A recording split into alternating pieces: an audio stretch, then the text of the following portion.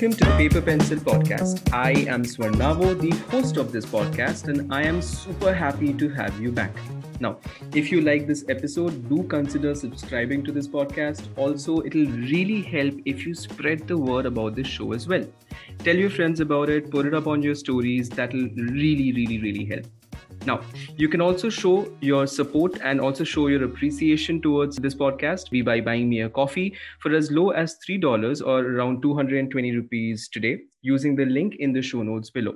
It's the last link on the list. Thanks a ton for that. With that, let's begin with this episode. Now, personally, the one thing that I find more complicated to understand apart from drawing human hands is law, especially when it comes to art. You see, when you're beginning as an artist, probably laws around art is not the first thing you think about because there are so many more things to be done, like learning about light and shadows, color theory, drawing hands, and more. But in my journey, as I grew as a professional artist, the need to understand the laws around this business became all the more important. To be specific, again, it was 2019. I was a part of Bangalore Comic Con, and that's where I remember understanding or even knowing about the fact that, you know what, you can't just go and let's say take something like a Spider-Man and make a poster out of it and start selling it under your name. Or let's say take a popular sitcom like let's say Friends or a Big Bang Theory and make some merchandise on your own and start selling. Now that's not correct because again, some other entities, let's say, own the IP to these particular things that I just mentioned. Now, after my conversation with Pranita on episode 31 of this podcast, we got into talking about this point, and she told me about this lady who happens to know quite a lot about the laws around art. She even has a degree in everything. Now, I'm talking about today's guest, Mekhla Dave, who joins me from Vienna. She is an art lawyer and pursuing a PhD at the intersection of art and law at the University of Applied Arts, Vienna. She is also an ocean law and policy analyst at the TBA Academy, which is an art organization based across Vienna, London, Venice, and Madrid that works on ocean literacy and research through the lens of art. Now, that is a lot of stuff that I don't really understand, to be honest. The only thing I picked up from her bio is that she loves art and she likes law as well. And that, I guess, can be a lethal combination. So to understand this whole thing better, let's call in Mekhla. Mekhla, welcome to the Paper Pencil Podcast. Hi, thank you for having me on the show. Thank you for coming. Thank you for agreeing. And also, on a side note, thank you, Pranita, for connecting the two of us. That was really helpful. And also, I understand that there is a major thunderstorm in Vienna right now. So, for the listeners, you may hear some thunder and lightning in the background. I hope it adds to the drama of this episode, just like a play by Shakespeare. Okay. So, Mekhla, on that note, I just spoke a lot.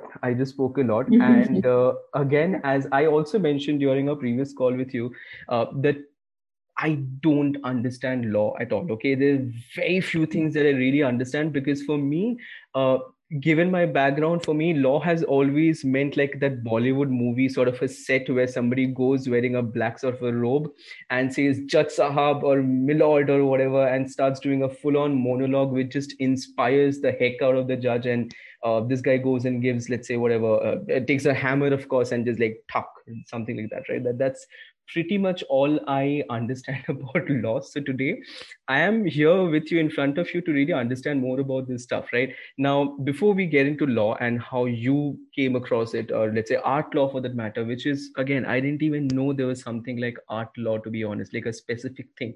I always thought you probably go to any random lawyer and say, sir, I need your help on this. Okay, ma'am, I need your help on this. So let's begin with your journey first. Where did this all begin? You can take us through your initial days in India, of course, and maybe start right from the childhood or wherever. I leave it up to you. Start. Yeah. Lord. Thank you once again for having me on this podcast. And I really appreciate your initiation of having me and like-minded people to have these conversations with you that hopefully get cemented in the near future, and something arises out of it, that is always what I'm looking for. Right. There's some sort of outcome from our conversations, because, especially at a time like this, when we have these crises like COVID crisis, and also, Right. other world crises, we need to open up conversations, and especially across like many diverse people and what they're doing, Absolutely. to put different kinds of storytelling and narratives in perspective. So my journey, I may not go too much into it, because I don't want to bore the audiences or our listeners. But in a nutshell, I think what I really desired when I was a child was diversity, because I was moving a lot within India to different cities and towns and even villages, because of my father's peculiar job. And in the process of it all, I began to meet different people. It was always a desire to talk to children, but also at the same time people of different age groups. But somehow that's not entirely possible in India, I suppose.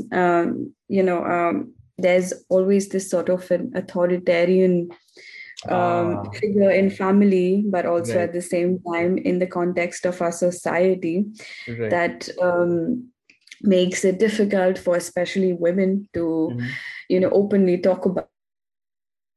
And so I think law was a way to study as many subjects as possible on, because law in India, the way it's structured is it's a 5-year program where there's diverse subjects. And the components or elements that I was really looking for, as I said, was diversity.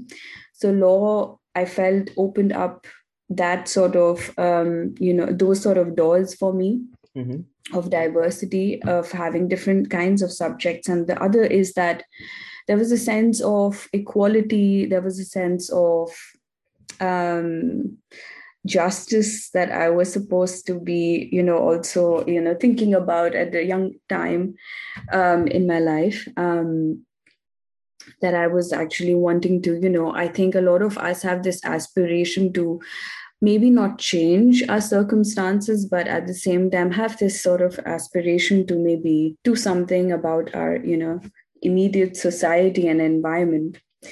Right. To be honest, I didn't have that much of it when I was growing up. I was like any other kid, a bit confused and lost. So I was trying to find myself vis-a-vis, trying to find these components and also diversity around me in a nutshell and quite broadly. And in my 3rd or 4th year of law school, I encountered this particular subject called Art Law and Cultural Policy, which was initiated by one of our faculty members. And I found that why haven't I been reading enough already about art? Right. Why haven't I not been understanding about the history, politics, theory of art itself? And then to understand how, laws operate or regulate around art as an object both, and art as something that's more intangible and more present in our lives, in way of political movements, through activism. And that's something that I can explain a bit later, is something also what I'm not interested in, but invested in. Oh, okay. Through my education. So these are the things that I started to explore when I was in law school. At first, it was just about thinking of ownership of art works. And that's something that a lot of artists encounter in general. Whenever they make a art object, they have to think about if they own the artwork once they sell it Right. to a collector, or maybe they are commissioned for some time to do some sort of objective work for a company or an organization or an institution. In that context, you start to think about the artists start to think about who owns the artwork and how can we benefit from this. So that's something that I got interested in, ownership of artwork. And this became a lot more interesting when I started to read up about art history and theory and activism. When they get lumped up, artists begin to think about collaborative processes. So in this context, it's not necessary that artists make an art object and it's not tangible product. Right. And in this context, it's more about taking on the role of, a role as activists and trying to change societies. Right. And so they use artistic methodologies as part of their work, but not necessarily, as I said, it's an end objective or product they want to achieve. It's just part of the process of collaborating with different kinds of communities and people so that there is an outcome in the context of a change that people can benefit from mutually. So in this context, there is no clear ownership of any object the idea as well. Of an artwork. Exactly, the idea as well. So we have to think of artists in this context as well, because artists have this yearning for collaboration. Right. And not just making something in their like studio spaces and then selling it, because there comes a point that there's a relationship between art and activism, and also this desire to sort of change societies as well. That makes and that is something that's all that all makes sense, because now see, again, I never thought of it this way, and I'm very happy that I'm having this conversation with you, Meghla. And I never thought of it that way. For me, for most parts, an artist for me was a person who would have his or her own studio. They'd be there and they'd make stuff on canvas, let's say. And I'm talking about a very traditional artist in this case, right? And by artist, I'm talking about a painter, let's say, right? And this person would make a painting on, let's say, a canvas or a piece of paper or whatever, and then they'd probably look at a monetary sort of a sale value to it, and probably that'll be the end of the story. But again, I also realize that that's a very narrow-minded way of looking at art and the artist, because you're absolutely correct. And now when I look at and think of the greats that I have read about in this case, all of them at one point of time, they probably came out of the studios and tried to create a completely different version of the society they were living in. Let's say Frida Kahlo, if I think of her, I think that's what she was doing in the most part of her life as well, right? It was not just that she was going and making paintings of her, and let's say with her, like her the famous unibrow for that matter, but there was also a whole dialogue on society, if I'm not wrong. Not dialogue, but in this case it was more of a comment on society, right? Yeah, I think that's evergreen. It's always present in an artist's work. I also feel that it starts maybe not necessarily as well from this desire of exploring one's own identity, but that has to be also situated in very historical and political and societal constructs. The times they live in. And yes, exactly. And if we look at India's history, but also at the same time a global South history, but also like in Western discourses and history, there's always been this relationship between art and activism. It's not just about creating a product and selling it and that's it, but it's just about situating one's identity in these constructs, as I mentioned. And also at the same time, thinking of one's relationship with one another and how art can be actually a useful tool for transformation. Right. You know, um, to think of different kinds of narratives that is away from the dominant narrative that a lot of countries tend to Right. construct Right. Or around also us. the ruling, if I talk about in today's times, I'd also think of the ruling government for that matter, right? So Yeah, you, exactly. right. Yeah, Again, yeah. not taking names or anything, but again, across the world, Yeah. if you look at it, uh, something as simple as, let's say, a political cartoon would probably be a great example of this whole thing, that it's not always about the artist in the studio trying to create, let's say, something that they like. It's also about their whole comment on the society and the way things are going at that point of time. That's very Yeah. interesting. But you know what, I would also, before we go into this Mhm. dimension, because I know once we get in there, it'll be very tough for us to come out of that conversation.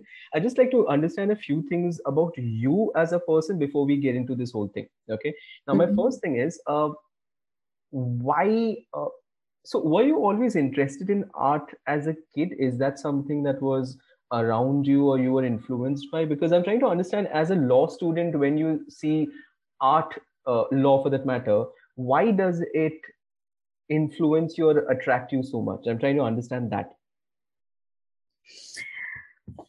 I think it was because, as I mentioned, there was this always a desire to understand um, myself, and I was not really satisfied with a lot of learnings that I had in school. And at the same time, I thought that school curriculums are really narrow. Mm-hmm. The way they teach at schools is not something that you could, think of and you could try to situate yourself in those curriculums and understand yourself from them. And by that I mean is that I'm sure there's a lot of students, young students, who want to do psychology or any other related subject that's off the grid and Right. that's inaccessible in our school curriculums. And I just also want to mention that not all of us in India get an education, and it's a privileged True. seat for us to actually get to school. And to actually have that sort of privilege is it's a great thing. But also at the same time, I'm just making a small critique Hmm. of school curriculums, that they're not really inclusive of all True. of us. Like the way we want to learn from a young age is really limited. And True. then it's like you're put into several boxes that maybe you have to do sciences or Hmm. humanities Hmm. or arts. Actually forget about it, because that's something that's part of a traditional knowledge. Hmm. You come from a particular culture within India, and maybe your family has singers, dancers, Hmm. Hmm. painters, some sort of like personality that can introduce you to those uh, you know cultural Right. traditional arts and knowledge. And from there you can start to take it on. For example, my grandfather is a connoisseur of classical music, Hmm. Hmm. Hindu classical music. So he had quite a lot of friends who were artists Right. in his time. And you hear of these stories, and maybe you pick up one or two instruments of thinking, maybe I can also enjoy that shared Hmm. experience. But Hmm. at the same time, you're trying to really carve an identity of yourself when you're growing up, and the first thing that you encounter is your school curriculum and your Right. peers, and you don't have that much of experience, and as well as different kinds of lenses for you to have this choice of seeing what you like, what you don't like in a subject field, Hmm. Hmm. or as well as even like in creative ways, to take on a particular art making course. Hmm. It's Hmm. usually somewhere else that you'll have to maybe take it on. I don't know. I mean, I've been to a lot of schools, and maybe I'm wrong here. Maybe someone else is right, but we don't have much of artisans knowledge as well within India. I mean, we know Right. that there's a lot of artisans in India, who have traditional knowledge of making, specific art objects, Right. but we don't know much about it. No, and you probably read about it. I read about it like at least thrice or four times a year at least. And again, I there may be more times, but at least I can think of right now 3 or 4 times a year. These news articles would pop up out of nowhere where this particular art style in this part of India is slowly dying because there is nobody else in the future generation to pick that up, and probably this is the Yeah, last person in the country, in the world, who's making this art, and maybe after this person passes away, it's gone, yeah. it's out of the map. And that's very true as well. That's very true as well. True. And so have you always been, see, one thing that I know, I've been talking to you for the last 15-20 minutes. One thing I could pick up immediately is that you are a very reflective person. You probably try to or think you probably like to reflect on things. Hmm. Have you been like this? Like, I'm just trying to imagine a Mekla growing up in different parts of the country. Was she always this reflective, or did it come maybe because of some incident, experiences, or was it always you? This is who Mekla has been throughout, a very reflective, patient, and thoughtful person. I was always like this. Of course, I'm flawed too. Growing up, I of course had a lot of experiences. And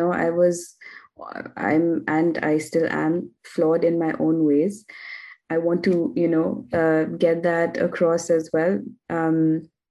So of course, I have been reflective of my own self as well as how I feel about or sense about my community, my society, Mm-hmm. and that is irrespective of not just India, but wherever I am. Right. And yes, this aspect has always been deeply part of me, but I didn't have the, I would say. I didn't have the, at the Medium. time when I was young, I'd say capacity to think in this way, the way I Mm-hmm. do. Um, and maybe a language as well. And not in the sense that a language like Hindi or Of English or course, a other medium. language Yeah, a like medium German. to communicate A, that. a medium of communication Correct. to actually, get across my reflection with people and community. And I think like art also gives that sort of Mm. reflective, analytical viewpoints or narratives of, how we feel and think with people and our community. So I wish I had this sort of discourse when I was growing up from the art, but I didn't, and that was when this desire, was Mm. bubbling in me, and I thought that law would be an avenue to study it. Mm. Like to touch base upon different kinds of subjects, and to be able to make analysis from different perspectives would be really Wow. nice. Wow, So you're that's a how very I different think kind of about. kid while growing up. I'm pretty sure you're different from the lot. Am I correct on that? Like, you are quite different from the lot, I'm given not that, sure. yeah, given the fact that you're like, again, like, okay, you know what? That brings me to my next question as well. And before I come into that, I agree with what you said, Mekla, that you know what, the thing that you said that when you now you wish that you probably had access to, let's say, information or these conversations when you were growing up, and probably that would have helped you in a completely different way.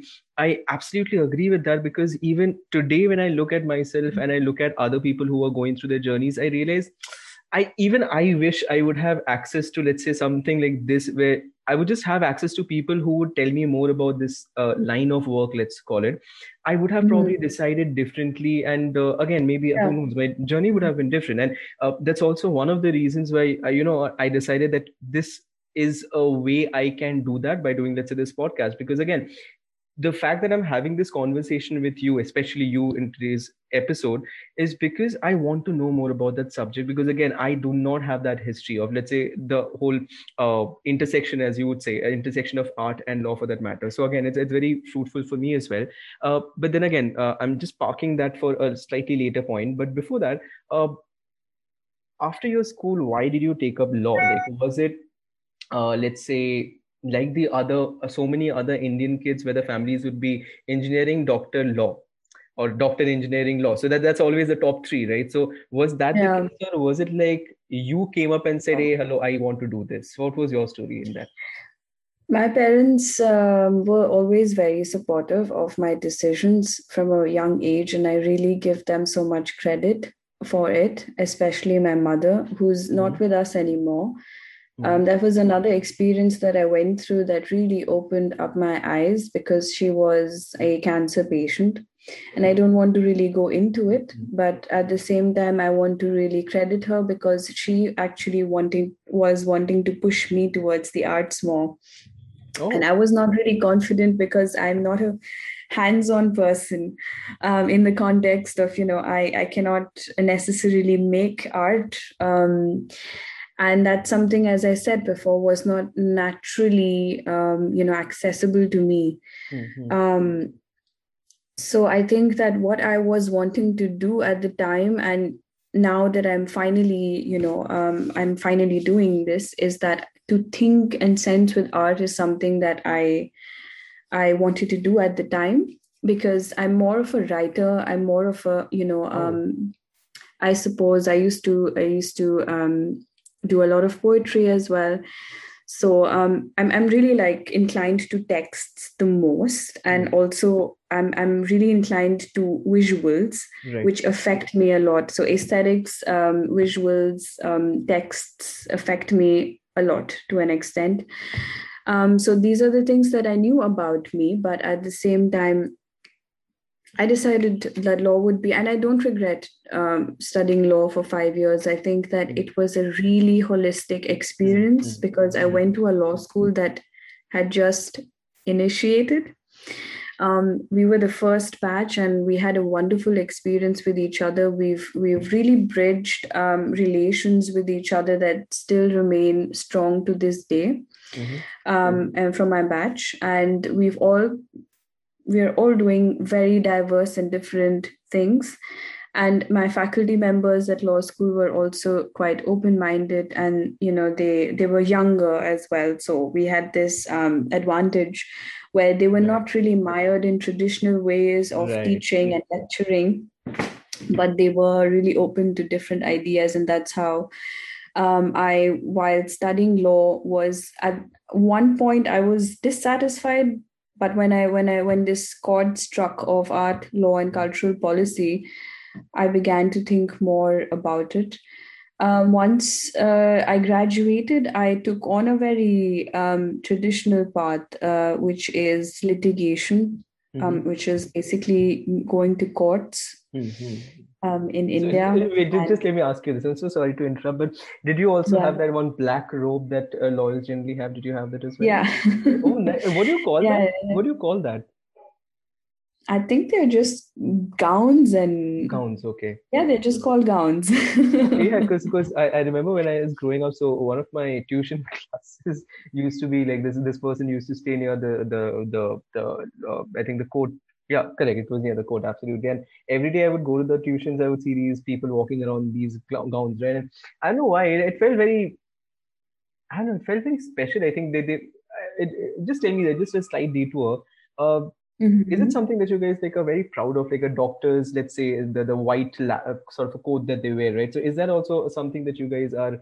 It fills you up with pride when you wear that and you walk around. Is that something that happens? Well, this is something that I differ from a lot of lawyers, and Mm-hmm. maybe that's something that also sets me apart because I was never really dewy-eyed about the legal system or other Mm. lawyers. I mean, I appreciate and tremendously respect the work that we do collectively Mm-hmm. and individually, but I feel like it's a very colonial Mm-hmm. attire that we've taken on, right? Because I don't think it's ours, or it ever was ours to claim in the first place, and I have no idea why we do this. Right. But at the same time, it's very peculiar because when you wear or adorn these gowns, you feel a sense of I don't know, Power. uh, power. Exactly. Yeah. You feel a sense of power, and you feel a sense of being part of a community. I think that's more important. You feel like you can identify each other, from with a common language and attire, and you feel like it's an old school boys club. That's what it is. So you go to court and you know people, because similar, like a group of people are coming to court, and it's pretty much like that. And my critique of it is that I was severely noticing women, and a lot of women enjoy being lawyers in corporate jobs, in litigation, which is going to courts every day. But I feel that we have it a little bit more,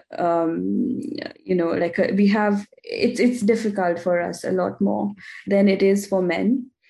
Just because, I feel like we have to be a little bit more stronger, a little bit more masculine. And I'm all for gender fluidity, just saying that.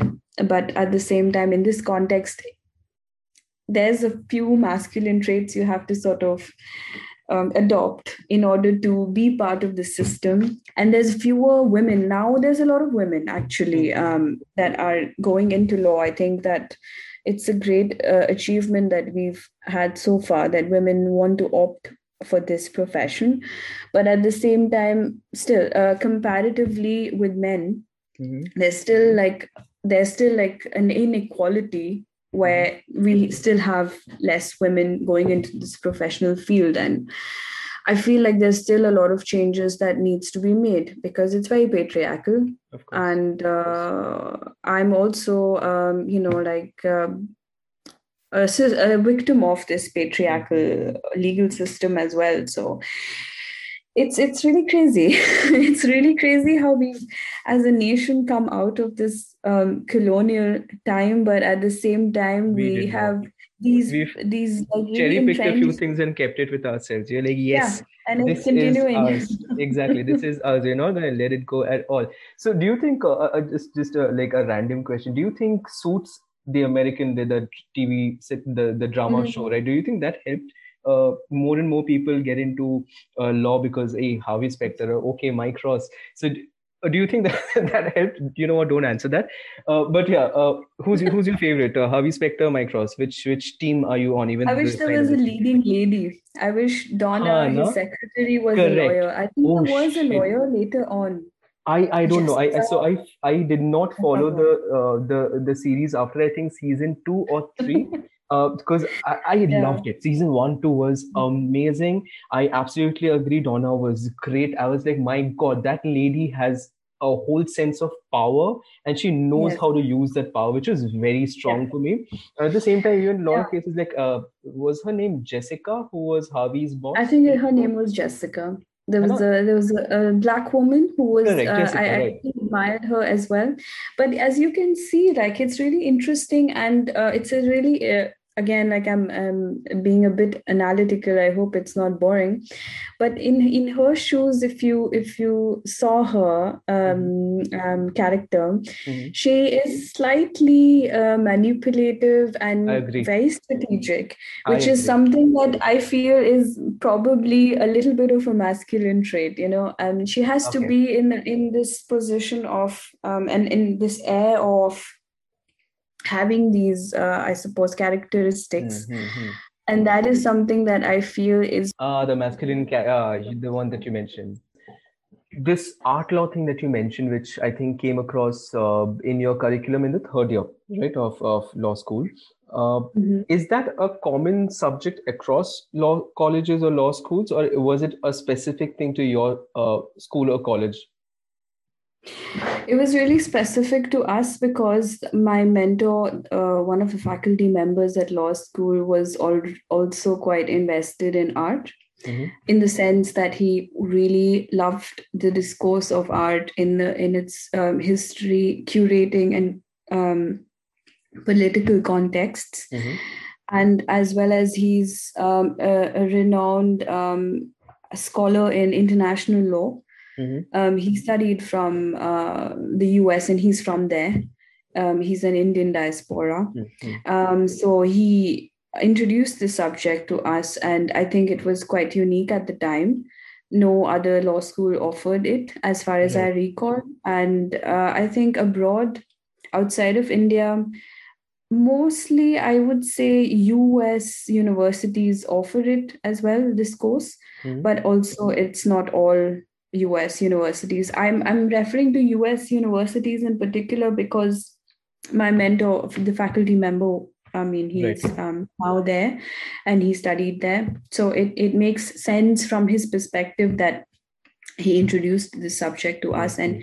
art law and cultural policy is about marketing, regulation, and facilitation of art objects, and also as well as thinking about how policies can be shaped about art objects that are transacted between people, that is between like you as an artist And who's the trying to collector. sell your work, but as well as at a level where governments take on policies to regulate art Mhm. objects as well, within the museums Mhm. of their own, as well as I think now that you hear about from antiquity times to present day times how art objects of national heritage have been Right. traveling between nations as well, and now quite a few have been returned, by former colonies Right.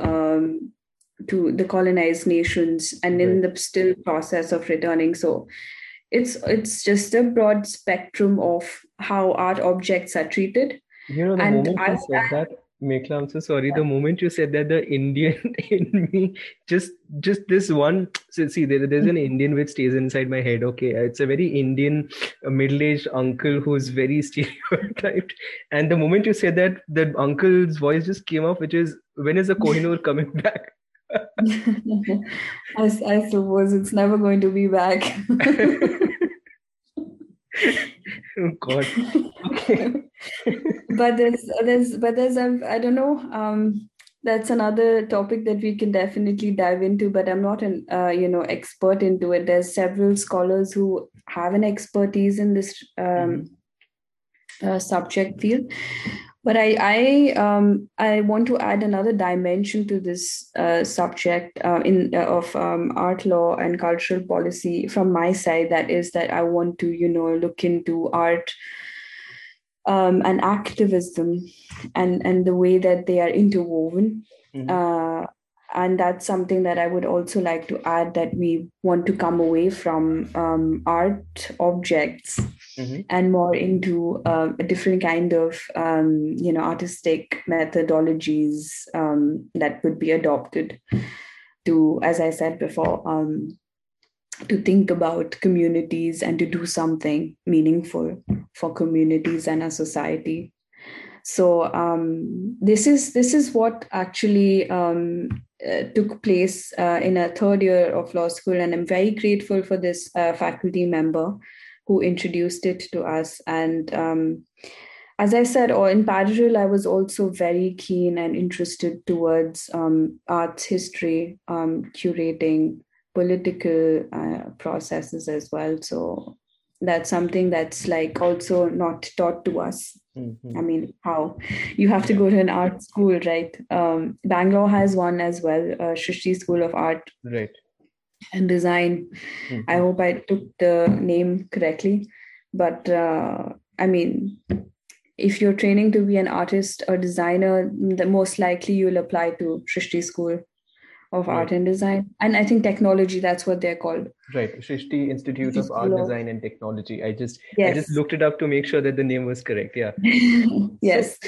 So, you mentioned about this one thing, and this was in fact my fourth question, which I had just noted down a while ago. So you used the term artistic methodologies quite a few times, right? mhm. What do you mean by that? As like you are an illustrator, Mm-hmm. and you will have some tools and mechanisms and strategies that you'll approach illustration with. Mm-hmm.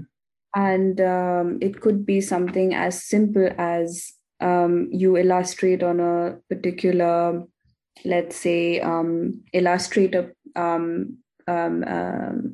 what is it A called, tool, like a the tool, a platform, tablet. Yeah. a tablet.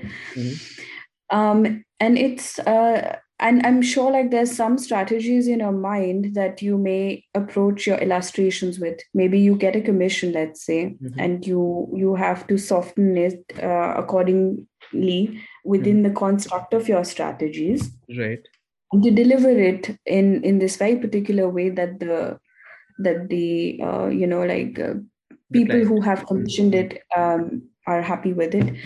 And so I think that these kind of mechanisms, tools, and strategies that you approach illustration with can be maybe used in a very different way, I suppose, when it comes to thinking about, let's say, some marginalized communities that you want to, really, um, let's say, for example, I think Pranita does a good job Right. in which she, on her Instagram, often talks about, let's say, mental health Mental health. issues, Right. or she talks about some kind of not personalized, but some kind of issues that are common to all of us. Let's say Mm-hmm. in India, maybe she's commenting about a class structure Mm-hmm. that discriminates a lot of people in India. And with that, she will use illustration as a tool to, to with certain strategies in mind that how it could appeal to a wider audience, Mm-hmm. and to be able to, make not just awareness happen, but also at the same time, like it's in the process of an education of people as well, that this is how mental health issues can Right. be looked at in one way, or maybe this class structure that we all have, that we are all part of, Mm-hmm. this is another way that we, feel about it. I think there's several other artists in India who do this, how to say, cross sectional activist work Mm-hmm. with their training as artists. Right. Um, Makes sense. Makes sense. So artistic yeah, methodologies, if like I that. get you correctly, would be, let's say, the methods. I'm going to use the same word. So the methods that Yeah. an artist uh, uses to get a particular point across, which may lead to some sort of a change, a social change, let's say, in the future. So is that what you meant by artistic methodologies? Yeah, I mean, yes, I mean, that's what I meant. I mean, the end result is not that necessary, it has to be impactful or change, Mm-hmm. but the way we look at our community and society, and the way we want to make, like some critical approach is through these artistic methodologies. So, tell me this. This is going to be a question which has been coming up over the last few years in my mind. Uh, See, my journey as an artist has been, again, I would say, very organic. Okay, I started off again, and again, to be honest, I did not go to an art school. So for me, the only way to learn art was, I remember the early days back as a kid where I would draw Mickey Mouse, right? Because again, like, I was watching Disney cartoons all the time, so Mickey Mouse, or let's say whatever. So fan art, now I would term them as fan art, right? And then I grew up and I was like, hey, that tree, that coconut tree outside my window looks really good, let me sketch it, right? And that comes up to a point where now I am starting to think, and after all these years, my curve has been really long, I would Mhm. say. After all these Impressive. years, that uh, I want to make art which says something. So initially it was just a tree which didn't say anything, it was just like a damn sketch of a tree, right? But now I am slowly moving towards the side where I sometimes want my art to say something, like I want to make a comment, let's say, right? Or I want to kind of put something out there which would probably make people think slightly otherwise, or at least reflect, for that matter, right? Now, should all artists, now according to you, again, it's your personal take on this, should all artists have something to say? Is that what makes them an artist? Or it's okay kind of to do whatever you feel like as an artist? Like, you know what, today I want to sketch a glass, I am going to sketch a glass. Tomorrow I want to paint my laptop, tomorrow I paint my laptop. So what is your take on that? I'm asking this to you because you have, I from what I understand, you have a different, slightly different view to it than a random artist out there, let's say. So what is your take on this? I have friends who don't want to do anything activist necessarily. I don't even want to use the word activist, but don't even want to make a social commentary through their work. And that's perfectly fine, because I suppose they have their own reasons to do that. Um, but I feel in today's time, we all have like a sense of duty to one another and also our community and overall general society to do something, whether it be climate change, whether it be conservation of oceans, whether it be human rights violations. It's all happening around us, or even this health crisis. That's something that we are all so sucked into it. We can't get out of it, and it's really poignant time that we are living in. And not to say that our history hasn't shown more intense times, but we I feel personally that we need to have the sense of duty to do something for one another. And this is where I feel like artists also could, and I'm not saying should, but could have a responsibility to imbibe the sense of duty and to be able to creatively channel their art using these strategies, methodologies, which is so different from regular ordinary people, the way we look at things, that could be much more useful, but not necessarily I'm saying it has to lead to an impact, but it's a starting point. At least the effort. Starting point. Yeah. True. I agree, because again, over the last couple of years, I have personally stopped doing fan art a lot. Okay, I used to do a lot of fan art where, hey, I like Spider-Man, let me draw Spider-Man in my own way or whatever, right? I have stopped doing that. I don't know why, but I have, again, nothing against people who do fan art. Please, you guys are doing an amazing work. Everybody kind of starts their artistic thing. Come again? I like them too. I like them exactly. Like, who doesn't like that? And we pretty much, like, I remember filling sketchbooks after sketchbook as a kid, drawing Batman, or again, like, I just copy stuff from comic books, right? But now I am at a stage where I feel, what's the deal with fan art? Like, as in, for me personally, right? So every time I, let's say, open a new canvas on my iPad, let's say, I ask myself, what do I want to draw? And in most cases, I kind of rule out fan art of the whole thing, because I'm like, does it really hold a meaning? But on the other hand, if, let's say, I'm using a character like Spider-Man or something to say something else, let's say, wear a mask. Okay, Spider-Man, wear a mask in today's context, right? You would realize that probably does take that whole, again, for lack of better terms, that activism sort of a route that we were talking about over the last 15 minutes. I think that's where you're trying to start a dialogue. You're trying to put a comment on something that is happening currently.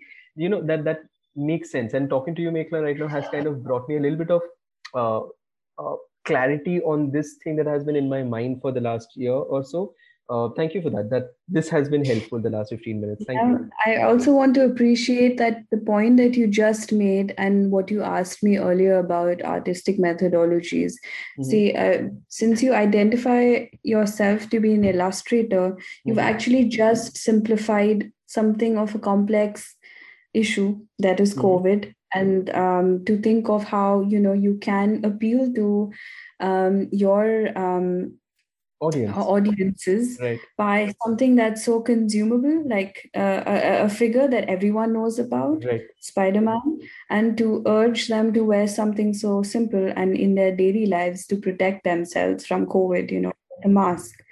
So I think that's, let's say, a strategy that you're using. You're actually simplifying something so complex in a very, focused way and consumable way, because everyone's aware of it. So that's your approach as an illustrator. So that's what I mean. Like, it's something really cool. Yeah, exactly. See, now again, I've been thinking about this, but then again, talking to you kind of helped me put words to that thought, which otherwise was very scattered in my head. So yeah, that's why I thank you for that. That it really helped me. I didn't even realize this would help me, but it did. Okay, now coming back to the whole thing. So I know right now you are doing your PhD at the intersection of art and law, and I'm going to sound very fancy while even saying that intersection of art and law at the University of Applied Arts, Vienna. My God, dude, you are living the life. So tell me what is happening currently. So what are you learning? What is your PhD about? What is intersection of art and law? I know we just spoke about it, but still. Uh, what is happening right now with you? What is this thing that you're doing? Um, well, a little bit back into my personal, journey, Mm-hmm. is that once I, graduated, I worked as a lawyer. I still do.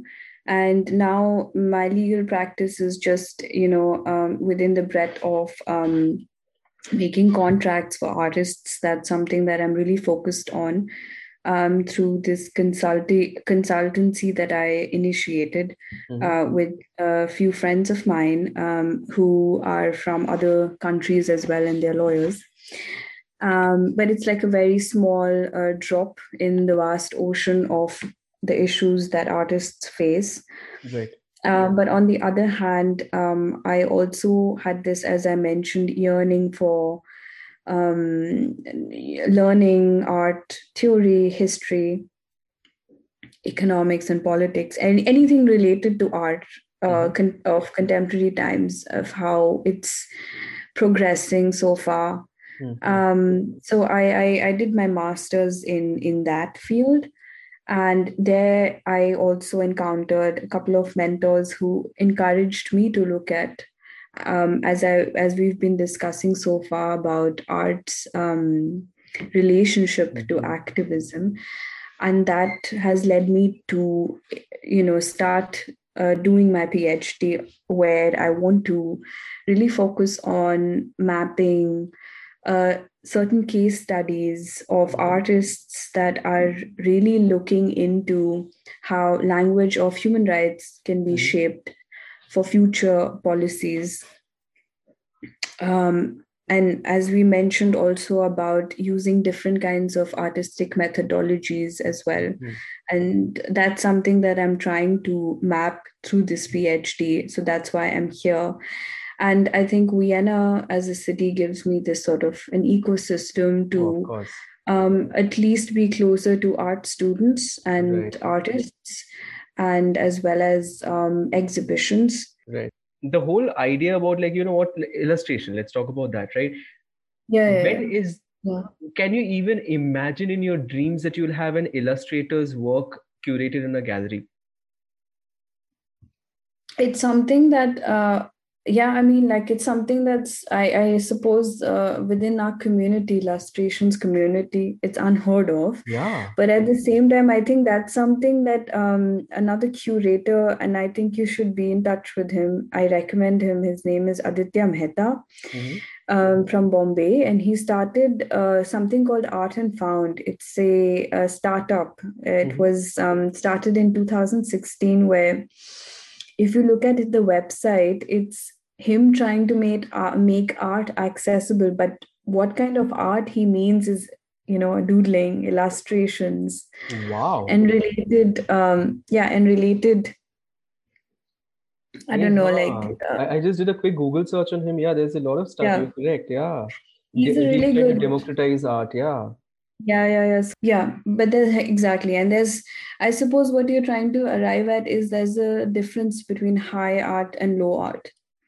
So there's Absolutely. some kinds of art that are considered to be high, no, and Absolutely. some Absolutely. are low. So Absolutely. Like, you would still imagine that, somebody, let's say an illustrator like Quentin Blake, Quentin Blake, mm, who's famous for his, like, these children's book illustrations, right? Uh, would probably be exhibited. And I can still expect, like, some gallery somewhere in the world exhibiting his work, like prints of his work for that matter. But then the new and upcoming NFT has been a big, I would say, movement in that angle, where NFT, like, I don't know how much you're aware, even I'm not too aware of that, but I know a lot of not people too in. aware of it too, but yeah. Yeah, but I was interviewing this one person, Amrit Pal. His podcast is also there. Like, as in that episode is there, is somewhere in my podcast list. I think must be episode number 20 something, I don't remember. But Mhm. this guy, he's actually doing it now, where he started off with NFT, and now what he's done is he's created, I don't even understand these things, but a digital art gallery which has got 4 floors to it. And then every week he kind of takes different people's, but he's Yeah. virtually curating artwork which are to be sold Mm-hmm. off as NFTs, which is, again, it's too hi-fi for me, to be very honest. I'm just like a random person with a pencil and a paper. But then yeah, Yeah. there's a lot of things happening. But you know what, let's come back, so a couple of things which I wanted to understand would be, why is art law important? So again, you've kind of invested a lot of your time into this. Why is art law important for you? Like, not for you, but why should art law be taken seriously? First of all, I think like in simple ways, and we all of us in the art community know this happens, is that there's lack of transparency in the art field. Hmm, hmm, By that, what I mean is specifically within India, first of all, there is no education that comes, and there is not a necessity of having an education of art. true. And the other thing is that when you start off as an artist, most likely you're starting off without any name or any means to back you up, or Right. of any support of any kind institutionally. So there's years spent on crafting on your art, and also at the same time you trying to, as an artist, network with other people as much as possible to make people aware of your art. Hey, I'm creating this and Hmm, I'd like to sell it, or I'd like to exhibit it. hmm, hmm, But then what happens is that when galleries and museums pick up on your work, and you, as a upcoming artist, are excited about selling your artwork and exhibiting your artwork, or even giving it on loan, you seldom think about your rights as an hmm, hmm, artist. How do I continue to own my artwork when I sell it? What happens if I sell it and it gets damaged by a hmm. collector, or Right. the person who's buying it? How can I still profit off of my artwork when I still own it once it's sold? Right. There are these royalty fees that Right. few artists know about, and how to negotiate all these rights that I need to have over my artwork.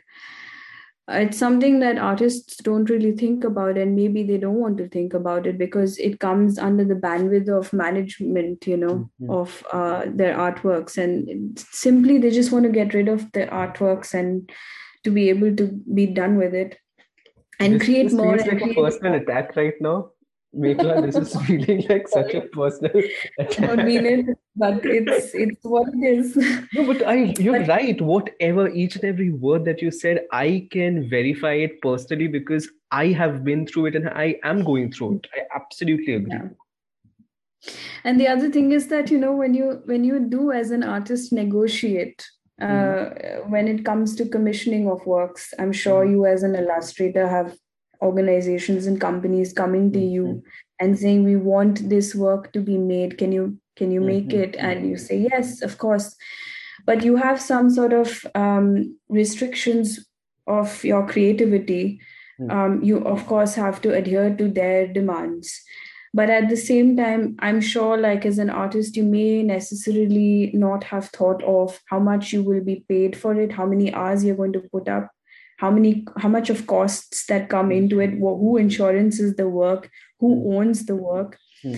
And all of these things have to be mapped within contracts when you Right. enter into contracts with the organization or companies you're working for. And artists, what they usually do is, and this is something that is also sometimes can happen to anyone, is that you're trying to do the work, which is much more, I suppose, in more, you are more in touch with, in the sense of your creative work. Hmm. But at the same time, you just want to like not think of the other things that come with it: Right. money factors, Right. working hours, ownership, all these factors that are really important to know what your rights are, and those can be consolidated in contracts. And often those contracts will come from companies or or organizations that commission your work, Right, the clients, right. right? So you don't have the negotiation power. You don't get That to is true. say often how much you want to be paid, and all of these are unregulated, and all of these are not transparent. So you may really not come to know what sort of contract some other artist may have, Very or true. it's not out in the open. So that's how art market and art field peculiarly operate, which is what attracts a lot of collectors and investors in this field, because things that we are aware of, know of, are not in the public eye when it comes to money, when it comes to these regulations of who owns artworks. Is it an And Indian thing only, or is it across the no, other? it's just across the board. It's how it is. Whoa. It's very unregulated. It's in the US, it's in the UK, it's in South America. There was an artist I was working with, and she had issues there. So it's everywhere. It's everywhere. It doesn't matter where you Okay, come at least I'll from. tell you that part is good to know, because okay, it's not just us in the whole in the No. boat. There are others in the boat as well. Weirdly, that's comforting. But yeah, tell me more. So I agree Mhm. that every time I have had to sign a contract so far, the contract has been initiated by the client. Now, of course, I am more Yeah. than happy to sign the contract, because one is I want the work. Second, the work is too lucrative, as in not just in terms of the financial part of it, but also where the work will go, and that's a very big deal for me as an artist. And I do end up signing that. Yeah, about the price part, that's the only thing where I think we get to negotiate, and probably the timing bit as well, like by when do we deliver, that sort of a thing. But Mhm. you're right, I actually have given away, signed off and given away the rights to my illustration to other entities in this case. And I always thought to myself, is that the right thing to do? But then again, I did not have any other option that I knew of. So what does an artist do in that case? Let's talk about that. Let's talk about the contracts. There are a lot of artists whose main income is from True. their work that they sell or are commissioned or exhibited, loaned. Mm-hmm. So that is when I think that when they're approached by any organization or institution, they should, from their side, have a contract ready from a lawyer, Mm-hmm. and they should be able to also vet the contract when it comes from the organization or the Right. company that they're working Right. with, or even in the context of collectors or buyers, Right. because more often artists don't consider that they can get royalty fees from their works being sold on the second occasion. Right. So, for example, as an illustrator, if you sell your work on the first occasion to a collector, Mm-hmm. you don't get any royalty fees. But if the collector decides to sell it once True. more, True. True. then you are entitled to get these royalty fees. So that's what I'm trying to say, that these are the things that we know as lawyers. But when it comes to artists, I think there's a lack of just general awareness I about agree. what their rights are. And I also want to emphasize this, that I had held a workshop at the university a few months ago, and I was looking into the history of not contracts per Mm-hmm. se between artists and our art organization, but there were several demands that were made by artists in the 1960s at the MoMA Okay. in the US, in New York. And it was really interesting because they came up with these 13 demands, 11 to 13 demands from their side Mm-hmm. that they wanted the museum to Mm-hmm. change. Because I think at the time the museum had maybe like board of directors or art patrons that were quite privileged and well known and wealthy, and they were influencing what kind of art could be put up in the museum walls. And it was not diverse enough, artists were not getting paid. And so there were a lot of these structural issues that Right. artists were facing at the time. So they came up with these list of demands and Mm-hmm. said these are the things that we'd like for the museums to change. And that was sort of like a movement in itself. And then the museum was forced to make some amendments to the way they function. Right. And this is what I think is quite interesting, and you could take it as an inspiration from this history, this point of history, that artists also should be able to have a say in the way they want their artworks to be Right. sold, exhibited, to get paid, and also the working conditions of art workers as well. And I say art workers as people who are behind the scenes. They're the ones who are maintaining, looking after artworks or exhibiting, or technicians, Yeah. curators. There's so many people that we discard so it's not just artists as well, but Right. there are art workers who are also doing their job. Right. In maintaining artworks and also exhibition spaces. Right. Without them, it's just impossible. So they also don't get adequately paid more often in the art world, and as well as they do a lot of hours of work, and for that it's just not adequate payment. So it's really unregulated, and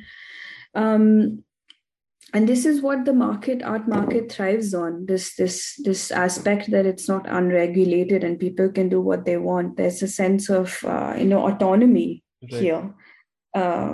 So everyone wants their piece of pie, but nobody wants to really deal with these structural problems. So it's not India specific, as you rightly said. It's a problem within the way the art market, art field, whatever you wish to call it, how it operates. Okay, tell me this then. Let's talk about an average artist in India. Okay, so again, I'm going back to my audience over here. So Meghla, imagine this is somebody who is just starting off as a freelance artist, illustrator, whatever you want to call that. And this person has just started receiving, let's say, commissions or requests and stuff. And see, in most cases, when it's an individual person sending or like asking for a commission, there are no contracts involved as such. Because again, it's more of a, let's say, hey, you know what, please, can you paint or can you create a portrait of my wife? I want to gift it off her birthday, something of that sort. So that's one part of the story. But let's say I'm talking about when you start getting the bigger fish in the ocean. Okay, and I'm talking about, let's say, the publishing houses. Okay, I'm talking about, let's say, these agencies for that matter, right? What can the artist do in India? I'm trying to be a little specific here. So let's say if I am an artist and I receive a commission and they send a contract, they initiate the contract process, who can I reach out to get the contract vetted or verified? First of all, I recommend most artists in India to have their version of contracts. And how they can go about is to make, as I mentioned earlier, to make a list of demands, what they would like to achieve from their artwork that they want to sell, or when they are being commissioned by these organizations and companies. When you start to make these list of demands, you can start to sort of slowly think of it in the context of a contract, because then you can approach a lawyer, any lawyer. Specifically, you would want to approach a lawyer who specializes in contract law, or most importantly, copyright law. Most lawyers, every lawyer will know how to make a contract. It's not something of a big deal, and it's just that I suppose the specialized knowledge that come from that as lawyers, some aspects to keep to be aware of when it comes to making a contract, or when it comes to copyrights. So you can approach as an artist a lawyer and tell the lawyer that these are the demands that you have and you'd like to see it in the contract itself. So you will have your own version of a contract ready, and you will know these are the rights that you wouldn't want to compromise on. And that's something that you can always go into with the organizations and companies. Most often, these organizations and companies will be a little surprised by this, because they are not used to having upcoming artists making these sorts of demands. It's more like, well-known or established artists who will have these structures in place. And then comes negotiation, and that's something that you could do on your own, or you could also involve a lawyer. Yeah, talk to my Uh, lawyer. It'd be such a powerful thing to say. Yeah. yeah, but at the same time, I think it's interesting to involve a lawyer because there's a client lawyer privilege as well. So you could, talk to a lawyer in a very confidential way. And even in these negotiation proceedings with organizations and companies, you can have some sort of a, like a safety net there if you're not very confident about how you want to really. But it starts from there. It starts from there where you can make a list of demands and then translate it into legalese language, or within a contract, and then you can, these are my rights and this is something that I don't want to really compromise on. And is it something that organizations and companies can also consider. Right.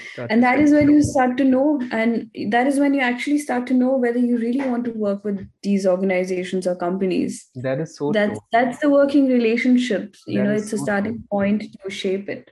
That is so true. And that gives you, and I love the fact that you say that gives you an idea, and you kind of start getting those red flags right at the beginning that, okay, is this a client that I can work with, right? Okay, so you spoke about legalese. I just have a quick question and we'll just take it up quickly. Why are contract, like legalese that you say, right? Legal English in this case, or legal language, right? Not necessarily. I just used it to no, that's right. I've heard the legalese term being used earlier as well in other contexts. But why, tell me this, why are the sentences so long?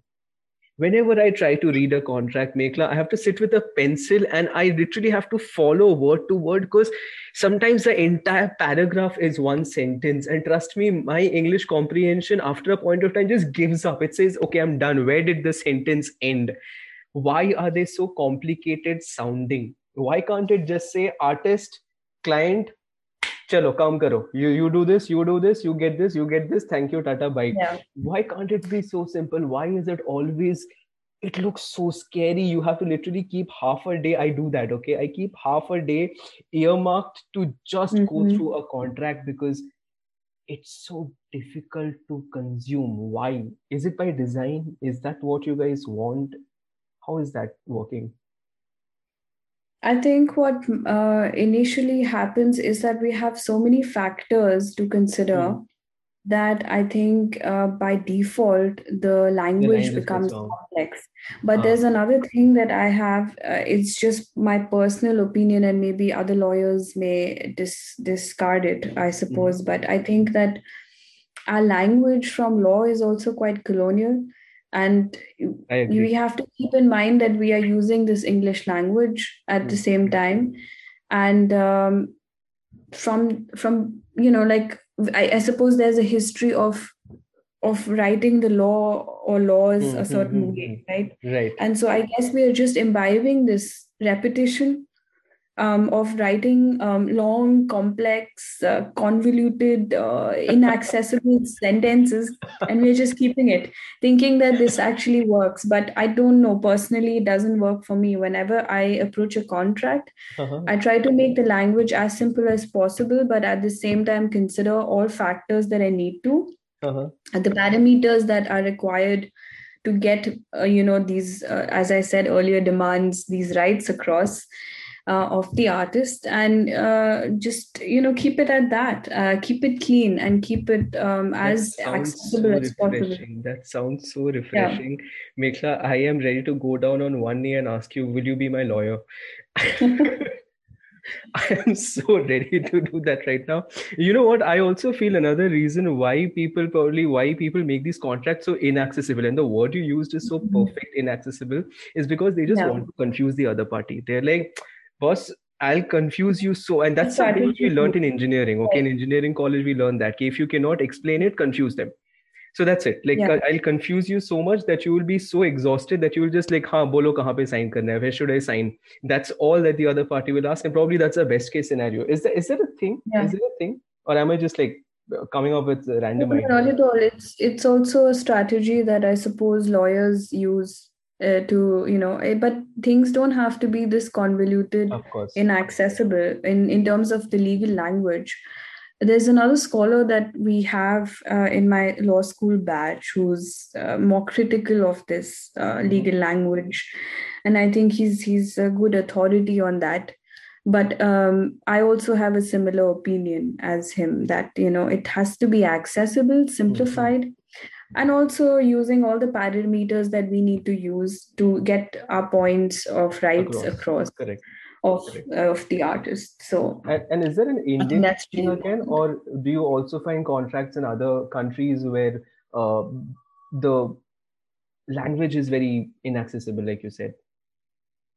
It's really interesting you asked me this because a few months ago I was part of a working group Mm-hmm. exhibition. It's basically based in this city called Stuttgart Mm-hmm. by Kunst. I'm Did forgetting you have a the blog on exact. this by any chance on your website? Because these names sound familiar. Yeah, yeah, Ah, yeah, yeah. yes, I saw the blog. Yep, yep, yep, yep, yep.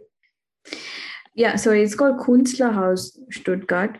Mm-hmm. So there are these autonomous organizations in Germany that basically are more radical when they consider exhibitions of art and artists.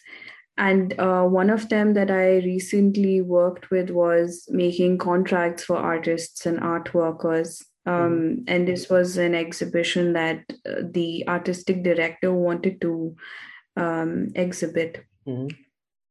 And in that, there was a lawyer that was commissioned to make the contract, and she made the contract in German, and I Oh, only know English language. So right. she made two contracts. One was in German and one was in English.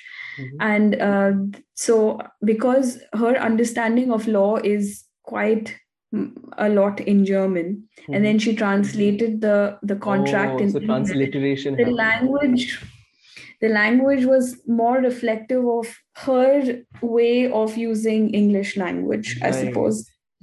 So it was really Oh, interesting because yes. when I read the contract, there were some words here and there that felt to me peculiar because that's something that I'm not used to. Mm-hmm. And this is a problem that I've had even in the UK when I was there. The way I would write English is not a native Mm-hmm. English language speaker Right. form. And I was really surprised by that because having grown up across cities and villages and uh, small towns in India and between north and south of India, I've Right. been using English my whole life. Mm-hmm. And I consider myself at this point a native English Correct. speaker. But Correct. I'm not native. I'm not considered native in the UK, I UK. suppose, also in the US or Australia. And this is Wow, this would another be tough for that, you guys. Just another added layer of complexity. As if anyway law was not complex. Let's just add another bunch of masala in this. Okay. So I have a stupid question to ask you, and I'll tell you why I think it's stupid. Because it's no, a not at burning all. question which I Question have, is but then it may be the answer to it may be very easy or accessible, but it's just that I don't know. I have always wondered about this. Okay, and I'm too lazy to read about these things, to be very honest, hence the podcast. So the question is, so in the case of royalty, right? So let's say a publisher comes to me and says, okay, hey, make the illustrations. I say, okay, I will not only charge you, but I'll also, like, let's say, a percentage of the royalty from the sales that happen from this year to this year. I know that they have a time period in a lot of cases as well. Now, how do you keep track as an illustrator, artist, whatever? How do you keep track of how many copies sold and what is the profit, and am I getting the right royalties? Because I'm sure for a beginner artist, this will be a point of question, right? So, how does Hmm. that work out? This is an exercise that I did with my flatmate also, because she's also an illustrator, graphic designer, and also an artist in various ways like you. Mhm. That's because she has a lot of different methodologies She that has the she. best flatmate, I tell you. She has, as a freelance illustrator, she has found the best flatmate, because now the combination, I started off the podcast by saying the combination of art and law can be very powerful, and your flat has that. That's amazing. Okay, please continue. um, uh, this is what happens when you think of ownership of artworks, that you really have to start an inventory of your own Mhm. to keep a track of your belongings or ownership of the Right. artwork, pricing, who you are commissioning to, selling it to, and then you start to think of royalty fees eventually. Mhm. And that's something that's also regulated by law. So that's something you don't have to worry about, but you have to get it across in your contract at least. Mhm. That if in case your artwork is sold on the second occasion, not the Mhm. first, second occasion as in like you will have a first Mhm. buyer and then the Correct. A buyer resale, huh? then for the resale of Right. artworks, exactly, that is when you can start getting your royalty fees, and that's regulated by law. So that's something you don't really have to worry about, but just be careful of this, awareness that there's a resale, right?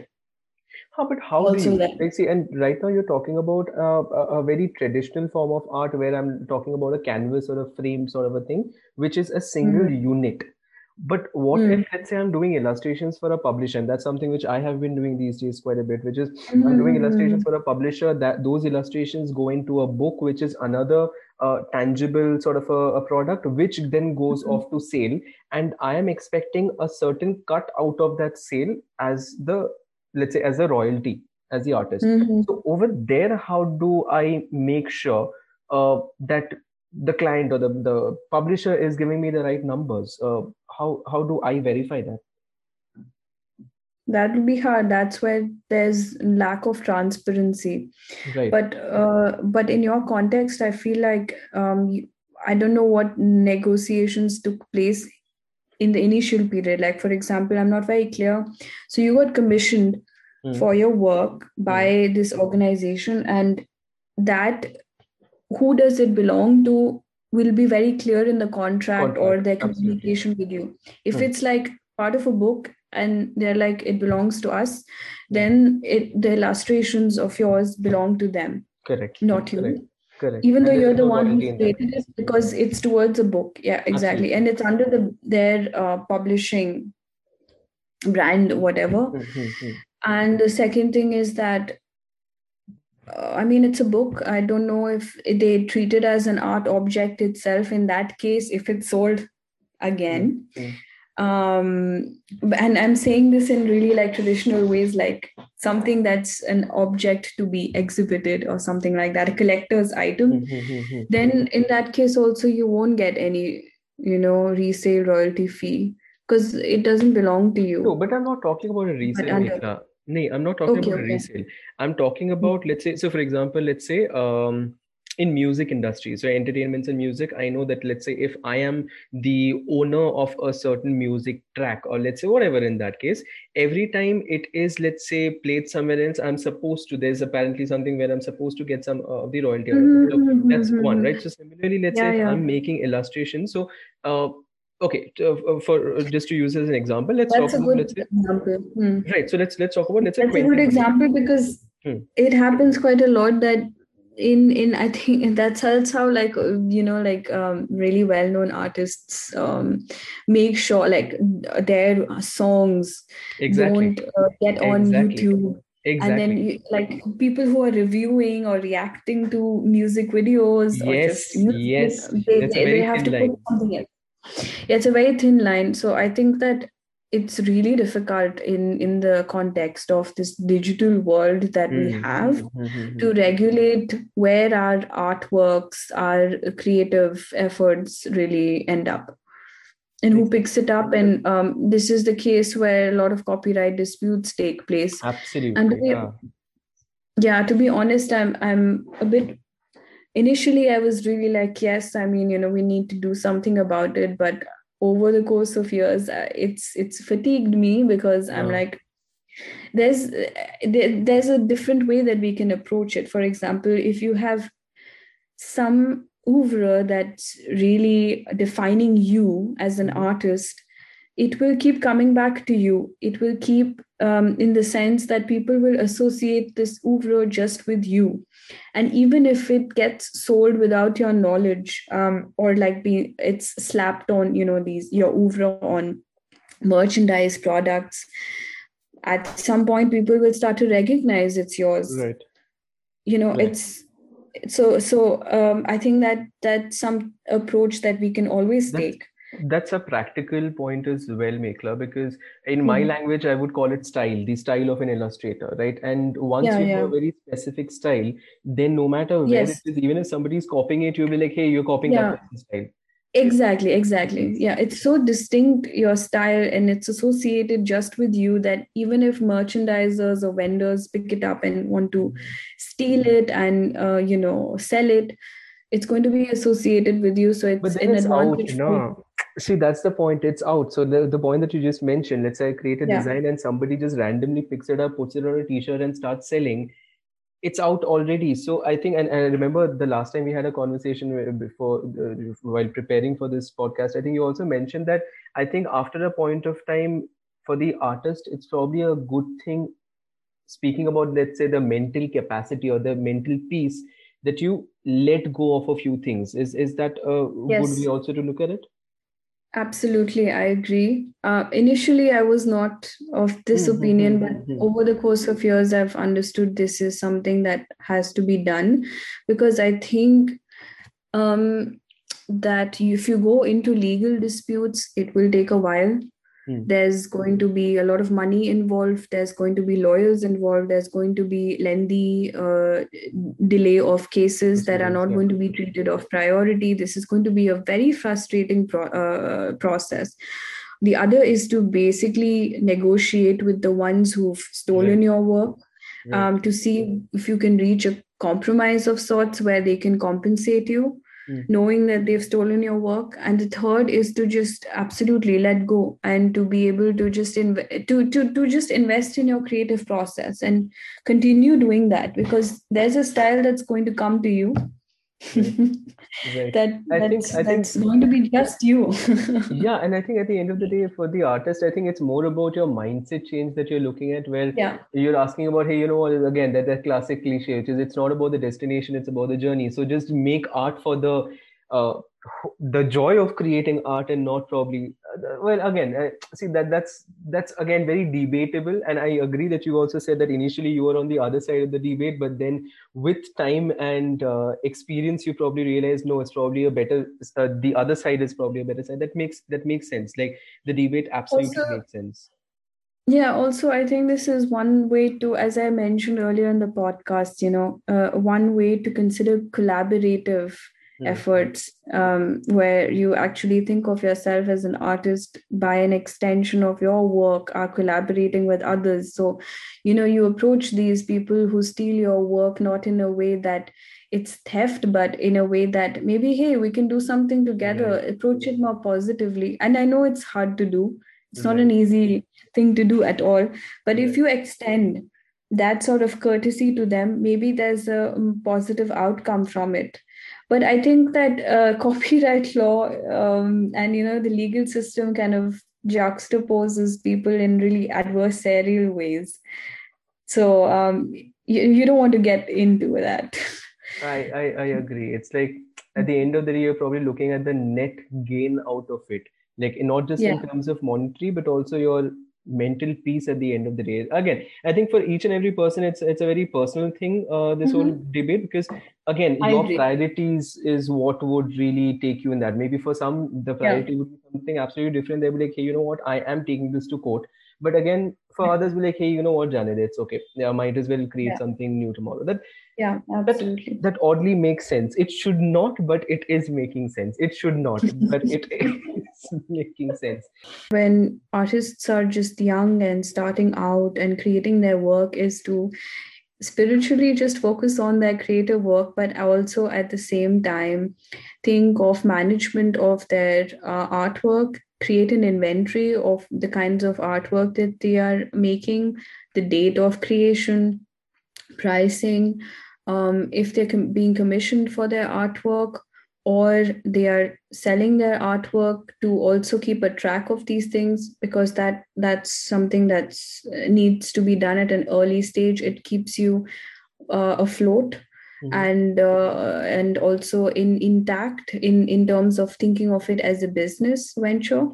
And the other is to really have a list of these demands of what you really want to negotiate with organizations and companies, because these demands are your rights as artists, and you need to really get them across, whether it's in terms of adequate payment, in terms of working hours, in terms of how exactly do you want your artwork to be exhibited in a gallery or a museum space, who insures it in case of damages.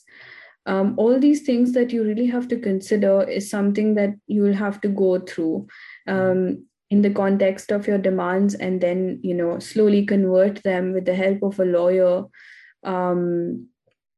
in the process of contract making, and then take it to the companies or organizations. And that's something that I would advise artists to do.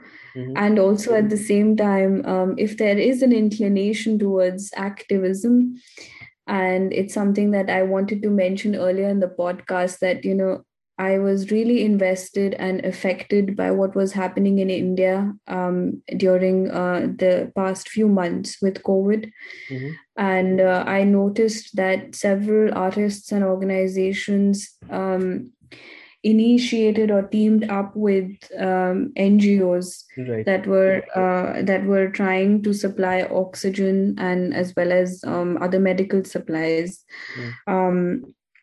to COVID patients, to make sure that they're getting all these amenities. And it was the initiation, the communication, the spread of word awareness, and this approach to activism. It was coming from artists and art organizations.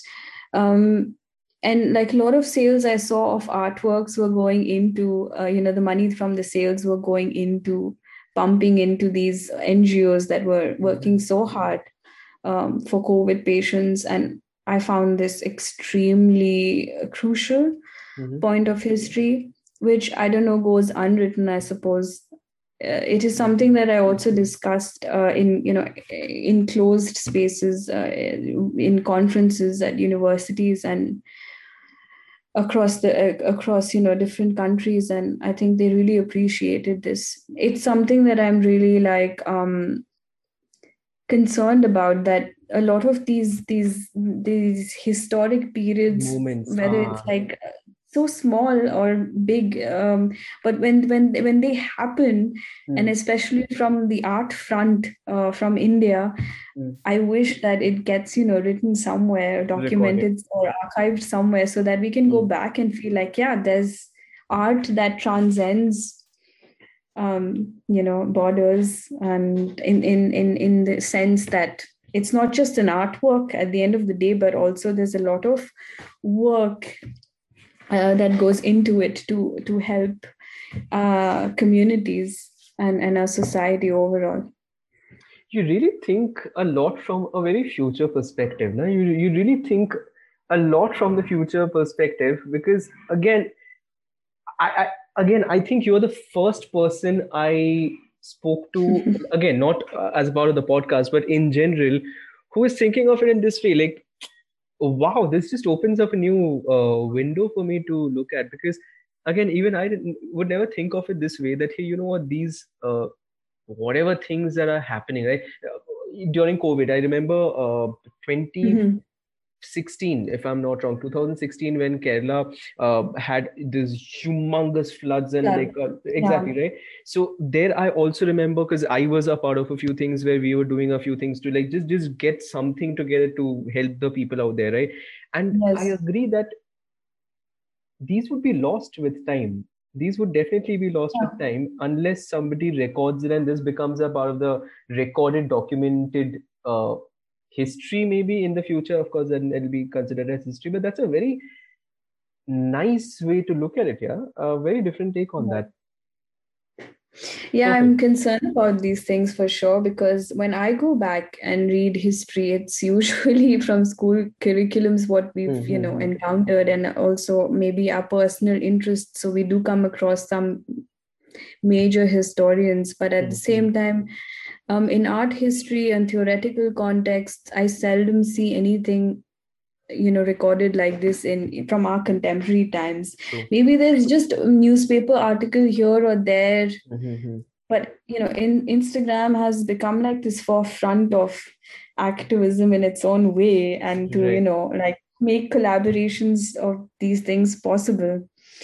And yeah, I hope that someone somewhere Is keeps an noting them eye on down. me, Yeah. yeah, and is interested in this realm of art activism that comes out from India quite often, and we overlook it.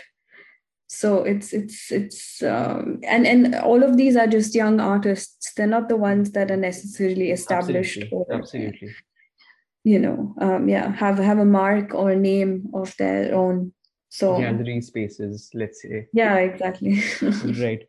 Okay. So, you know what, Meghna? This has been a good conversation. Before I close this, I would just like to understand you a little better from just one more angle. So, are you also, because I know in your email, I remember you mentioning, I'm not an artist. Like, you don't consider yourself an artist. And then you say, as of now, and there was a wink smiley. And that, again, raised my curiosity. So, are you also into making art today as you learn about art history, art methodologies? I'm using this term for the seventh time in the episode today. And are you also into making art? Are you also doing that? If so, what is your medium? What is your methodology?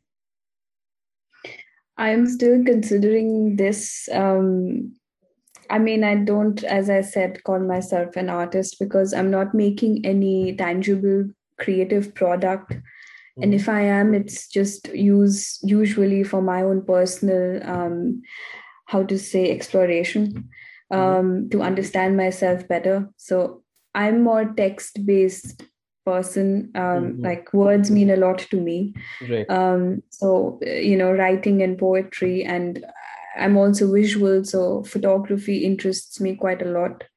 um, and also I don't know where or what artistic methodology I'll adopt in the near future to really explore myself vis-a-vis also communities and um, as well as the society. There's an example I can give you just in a short sense. There's a workshop at the university I'm likely to organize in the fall this year, and it's with Black women community in Vienna. And I'm thinking of how to, as an Indian woman, who may not have any associations necessarily. Maybe in the past, through migration or something, we have associations with Africa or whatever. But as of now, like not necessarily upfront have associations with African art and culture. I was thinking of how to involve Black women and invite them to an art space at the university and make them feel safe and inclusive and comfortable. And I was looking into their history of how they treat hair in African art and Right. culture. And I was Right. thinking of how to get them to talk about it, invite artists who can talk about it as well, because in African art and culture, hair is an element that they recognize and deem it to be very important as part of relating to each other, as part of cultural nuances within Africa, because Africa is full of different Huge cultures, diversity, right? huge diversity. And so that itself, for me, in a way, talking and thinking and sensing about African art and culture, and through different kinds of materials like hair, which could be treated as an artistic material, or masks from African art and Of culture. course. Like these different things. I'm still I'm still trying to think of what sort of creative methodology I could use to explore me, and as well as these communities that I just mentioned about. So it's a long journey for me. That's wonderful. That's very interesting as well. And Mhm.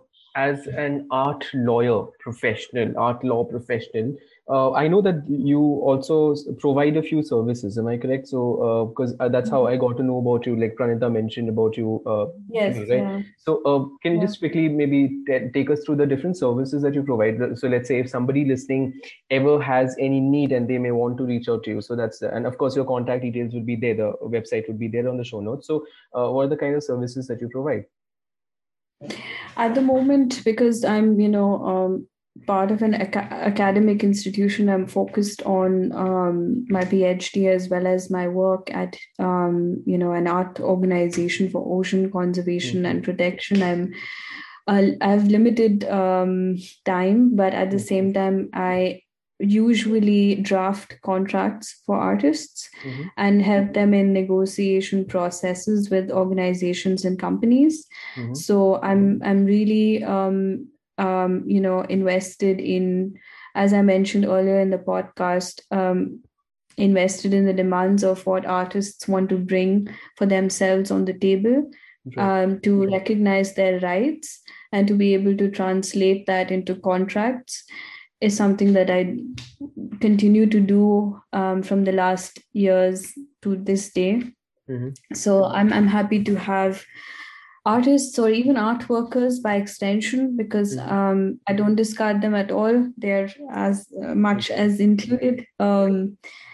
When I have any issue, and you don't understand something, whether it being I don't understand the art world, how it works, I don't Mm-hmm. understand what demands or rights I should be having through my work, Mm-hmm. then you just come to me and I can be there in a Okay. supportive role. So are you Mhm. also saying that, let's say, if an organization, which is, let's say, an organization which commissions artists for work, if they come to you asking for representation, you will say a no, you will say like, nay, nay, nay, I'm only for the artists. Is that a thing? Not at all. I work with organizations too, right?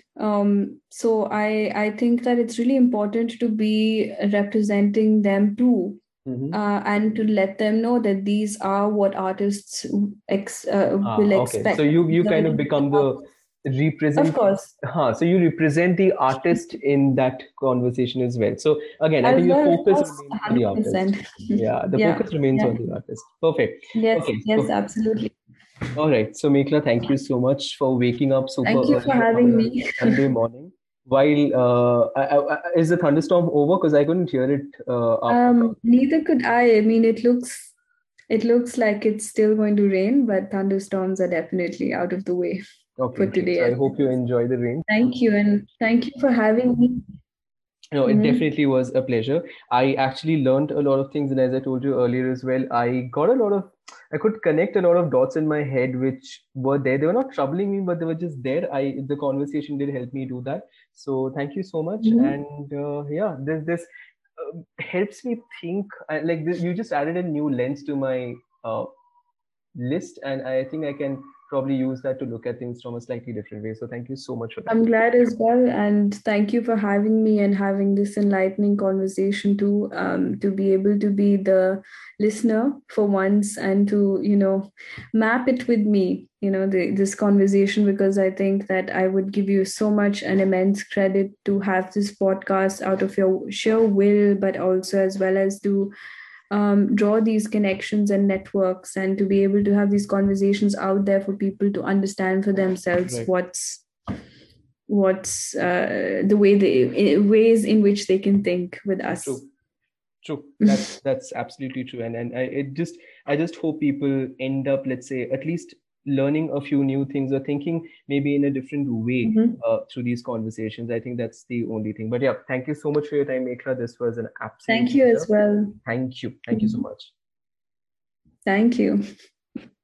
All right, so that was my time with Mekla. I really hope you found this conversation insightful.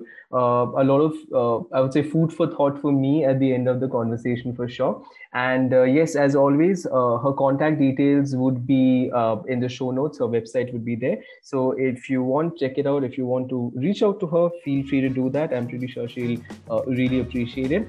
And yeah, tell your friends about this show. And yep, I think I'll see you again next one. I'm pretty sure I'll see you next week. And hopefully with another guest. And thank you so much for listening. Cheers.